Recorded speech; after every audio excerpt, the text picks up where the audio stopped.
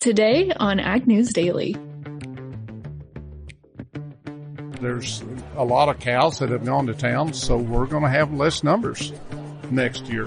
But we're running into a few headwinds too. We've got inflationary pressures. As far as international markets, we've had port congestion. Good morning, ladies and gentlemen. Welcome to a Thursday, December 8th edition of the Ag News Daily podcast, sponsored today by Mystic Lubes. For a full look at their top quality products, head to mysticlubes.com. Tanner, how are you doing this morning? I'm a little slow. I had another great night of building relationships and hanging out with some really neat people over here in Omaha, but we're up and running.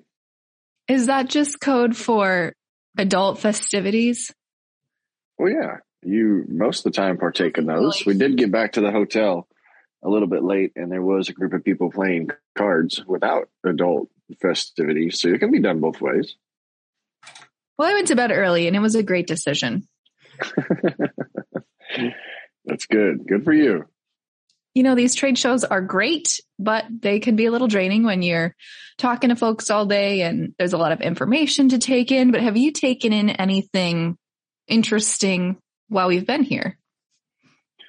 There was a conversation with the CEO of FBN and the CEO of ADM, or I'm sorry, the president of North America for ADM. And the discussion that they were able to have around how the U.S. economy is stationed compared to the economies around the world, how U.S. farmers are, producing a superior commodity, and then had a pretty large view of what the future supply chain challenges are going to be. And there was certainly a lot of concern around nitrogen availability in the future. So I'd say that was probably the most eye-opening presentation that I got to sit in on. Well, that's good. Interesting stuff here, Tanner. But I tell you what, heading home today, we could have some inclement weather as there are two major winter storms crossing the U.S. here over the next 7 days. The first is the weaker of the two, so hopefully we will see everyone have safe travels home from farmer to farmer today. But there are definitely some winter weather advisories that have already been posted for parts of the Midwest on the at least western side of the Midwest.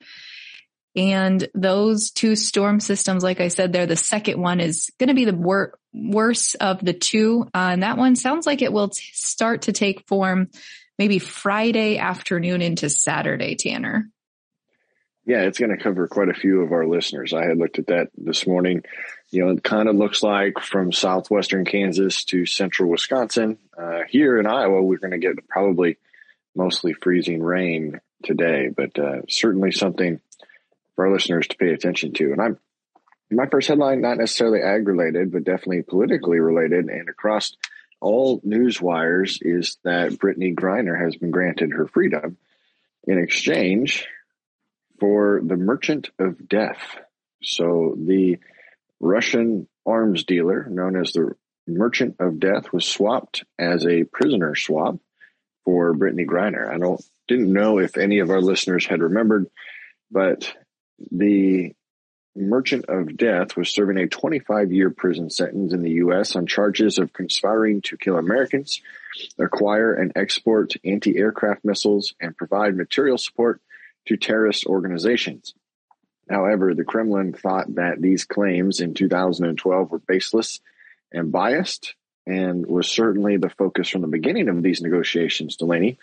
However, a lot of respondents to this news, even coming from the ag world, is that the amount of fairness in the swap for prisoners, considering Brittney was on a shorter sentence, was in a less security holding, and there are other U.S. individuals being detained in Russia that could have been thrown into the deal. So more pushback again at the Biden administration around this article. I don't think I remember this story at all from years ago. I don't either. That's why I figured I clicked on it because I was curious. And the deeper I got into this, it was very interesting. It looks like the U.S. attorney assigned to the Merchant of Death, is grateful that even after 15 years, Victor will be able to go back and be reunited with his wife and daughter.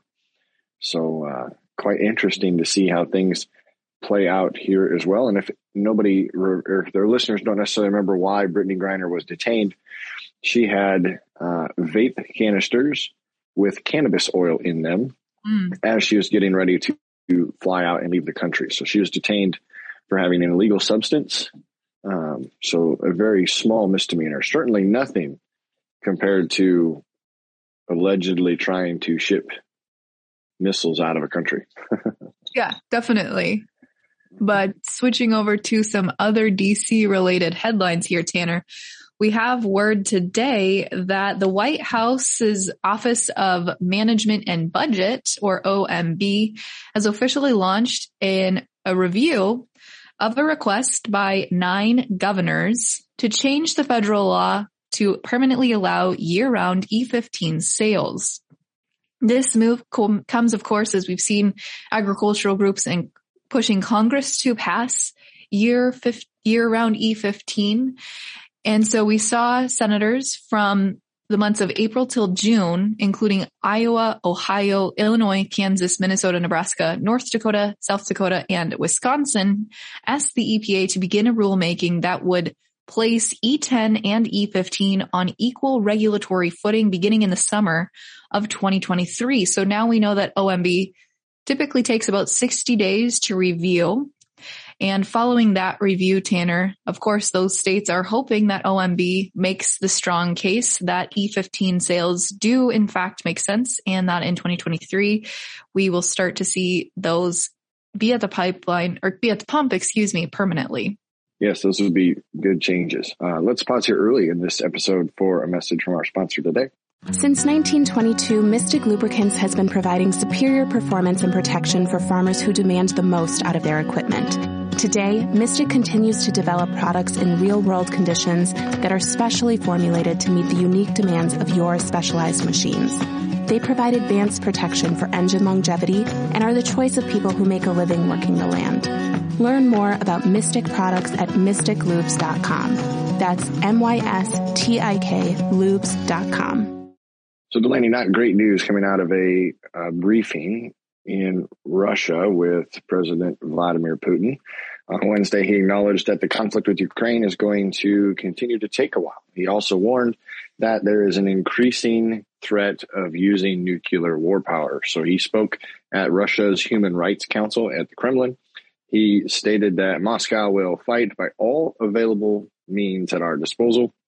He insisted that at this point in time, this is classified as a special military operation, but he also saw no immediate need to mobilize more troops. So it looks like, according to the reports coming out of this meeting, that he didn't directly threat nuclear war, that it is presumed by the way he was speaking around the topic. So he was asked in regards to the protracted nature of the special military operation, in which he responded without categorically stating the type of firepower that he would use. So nuclear is certainly in the Russian arsenal.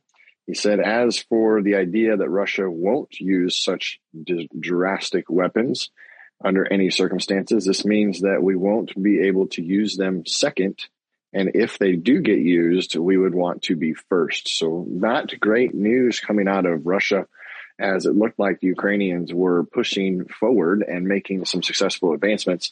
It doesn't look like there will be an end in sight very soon.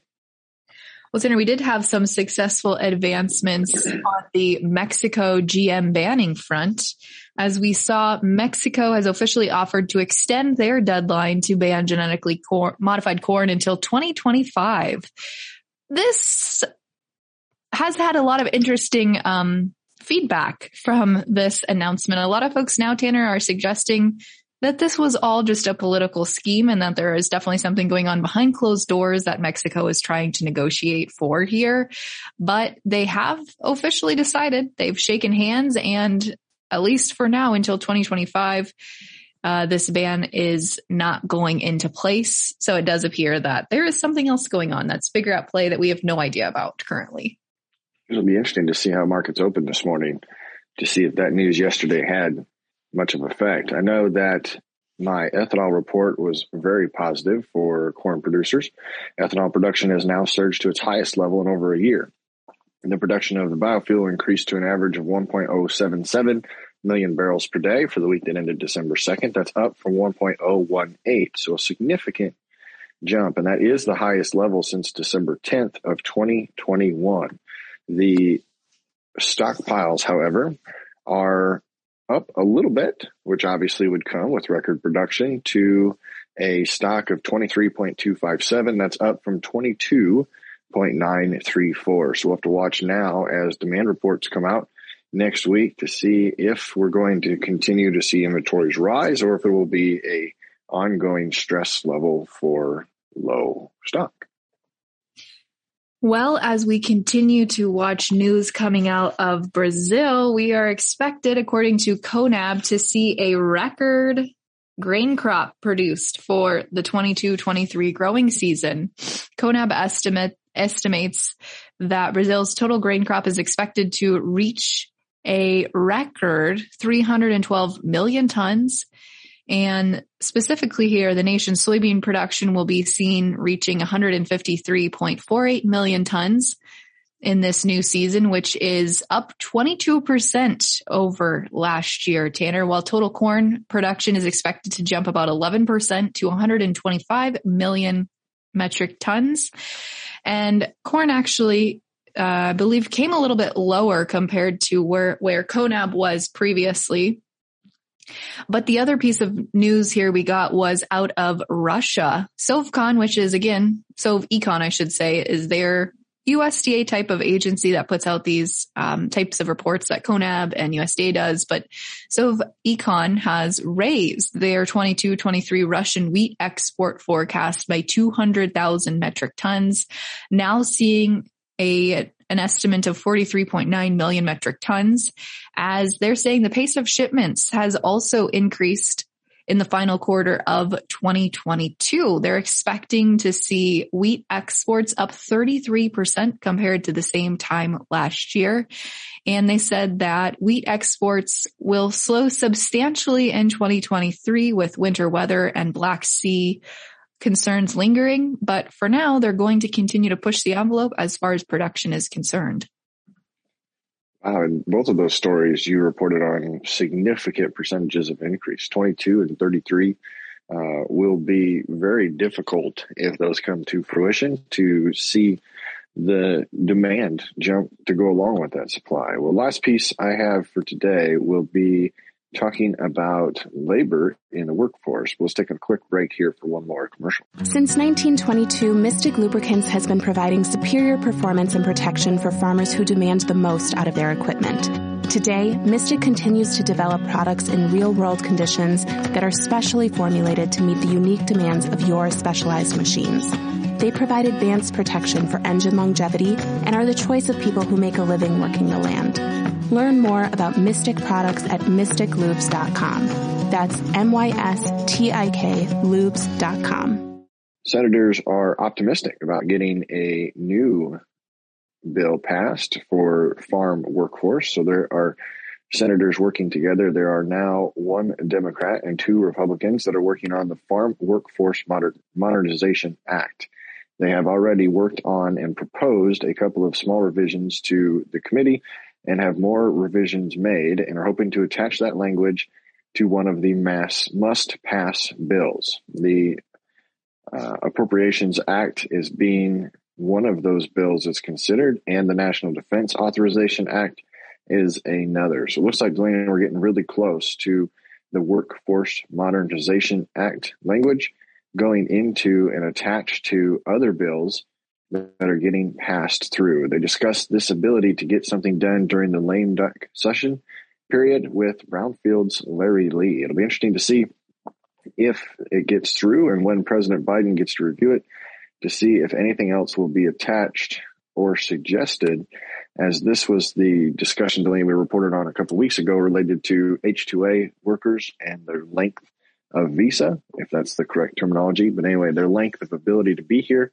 and the frequency in which they can return. So it's good to see that even though this is usually typically a quiet legislative time, they're going to try and get something put in there before the end of the year. Well, Tanner, I think the last piece of news we really have to touch on here is markets as well as tomorrow's WASDE report, which, as Ted shared earlier this week, isn't expected to be a huge market maker or market mover rather, but the WASDE will drop tomorrow at 11 a.m. Central Time. And as we look at what analysts are expecting to see in this report, many are expecting to see lower corn demand reflected in this week's report, on lower exports, lower ethanol, and production concerns. As far as soybeans go, soybeans have definitely seen some more price action over the last couple of weeks, even with barge restrictions, and 9 out of the 19 analysts surveyed on the Dow Jones Survey of Analysts expects to see soybean production and estimates stay largely the same. They said even though, we've seen export sales a little lower than usual, and that's always a concern this time of year, expecting to see production and exports demand stay right in line with where we've seen previously on reports. And wheat is the final commodity here. As far as analyst expectations, Tanner, they are largely anticipating USDA to lower their estimate of world ending stocks for wheat just slightly. But as we well know, USDA doesn't always follow in line with what analyst expectations are. But ahead of tomorrow's WASDE report, markets have opened pretty quiet here this morning, definitely not trading any higher on the news of Mexico postponing their GM ban. March corn is currently unchanged here at the open at 641.5. January soybeans are up about 4.5 cents here at 1476.5. March wheat down 6.5 cents at 743. And as we hop over and take a look in the livestock markets here today, we're seeing some mixed trade. February live cattle up 20 cents on the day at $153.75. January feeders adding $1.47 at the open at 182.37, and February lean hogs are currently trading down about $2.52.5 at 84.12.5. Tanner, without further ado, let's kick it over to today's conversation coming to us from NAFB with Jimmy Taylor of the Cattlemen's Beef Board.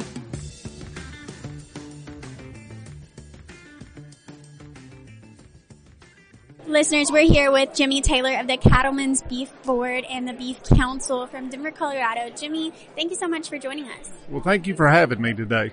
Absolutely. So just to start off, can you give us a high-level overview of what the Cattlemen's Beef Board does and what programs y'all fund? Okay. Be happy to. Checkoff dollars are collected by the state beef councils. And the State Beef Council will keep 50 cents of that, and they'll send 50 cents to the national organization, which is the Cattlemen's Beef Board, which I'm involved with. So this last year for programs, we had $38.5 million to spend on programs. We had enough programs that requests were $48 million, so we had to trim our budget to fit what money we had. Call a program an AR, authorization request. So we had 15 ARs, and we cut that to 13, and then had to cut dollars from each of those programs, the dollars that were requested. We came up with less money. But our job is to create beef demand, and we try to look at programs that give the biggest bang for the buck that we can to put those dollars to good use. Our board consists of 101 members from across the United States. We have 42 different states that have a board member on there, and they're producers from across the United States. For example, like myself, we have about 600 females in our herd, 500 cows plus heifers, and myself, my wife, and we have one employee that run that. So last year I paid into the checkoff around $300. If I was trying to promote beef myself, that $300 wouldn't go very far. I might be able to buy an ad or two, and that would be about it. But by all producers pooling their money together, we can do a lot of different things. Programs that we're involved with, such as the Northeast Beef Promotion, That's where we take money from high cattle population states. For instance, Nebraska has 4 cows for every person. And we put those dollars to use up in the Northeast United States, where there's 14 people for 1 cow.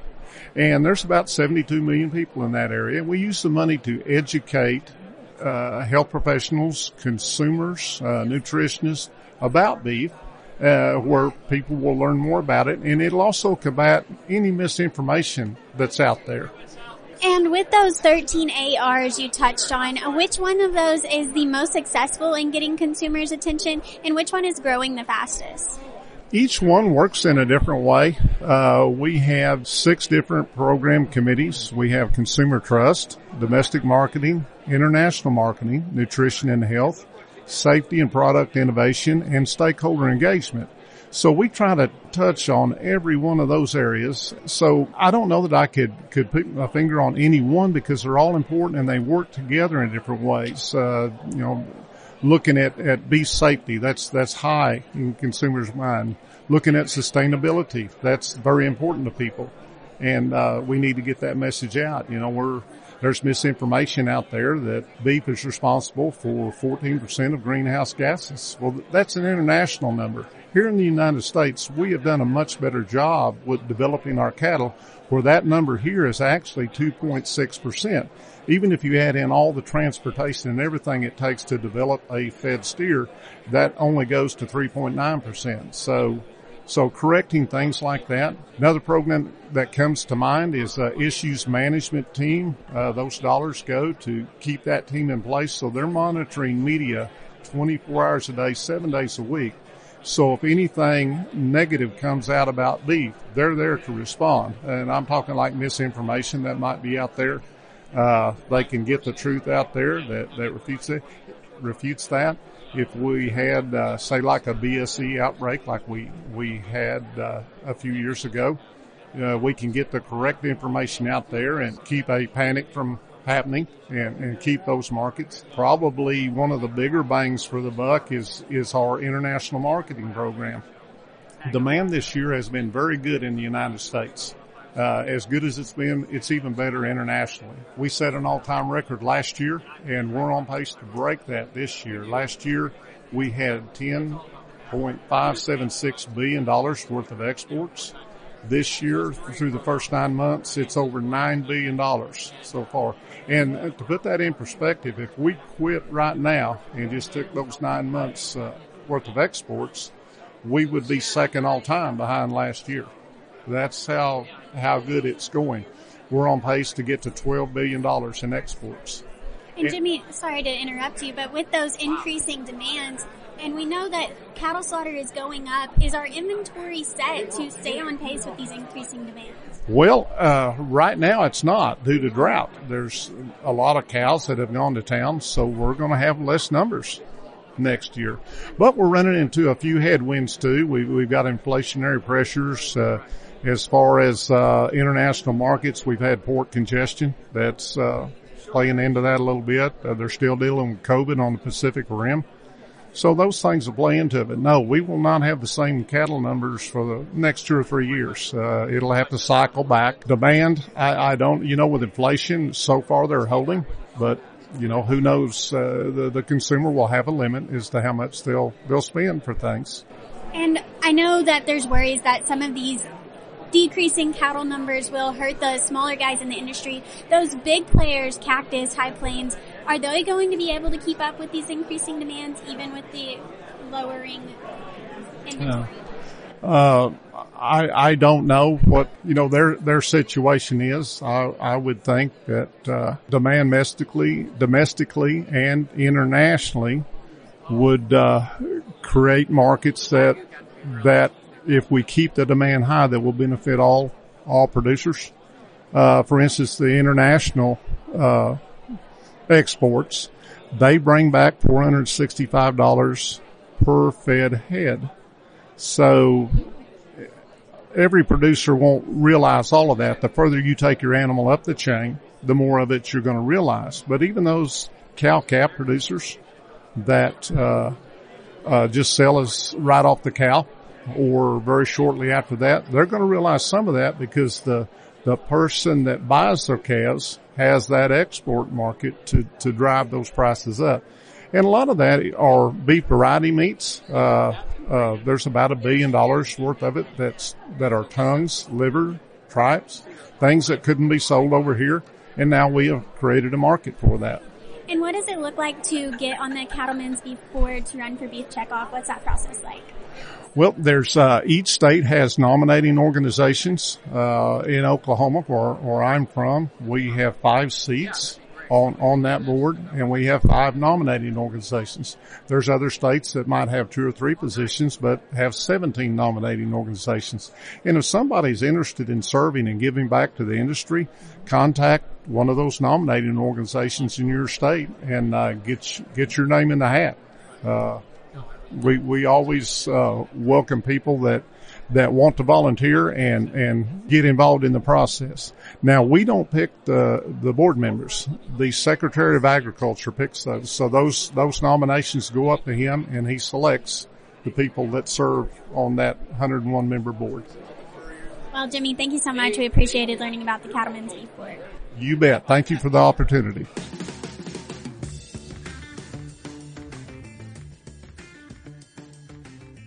Well, another great conversation there, Tanner, coming from USDA. I was going to say USDA, coming from NAFB. There's too many acronyms for me to keep track of this morning. Yeah, it's the nature of agriculture and the nature of banking. It just seems like if you get it, you get it. If you don't, you just need to ask somebody about it. But listeners, thanks again for hanging out with us. We've got more shows this week, so tune in and follow us along on social media. We appreciate you and all your time. But for today, what do you say? Should we let the listeners go? Let's let them go.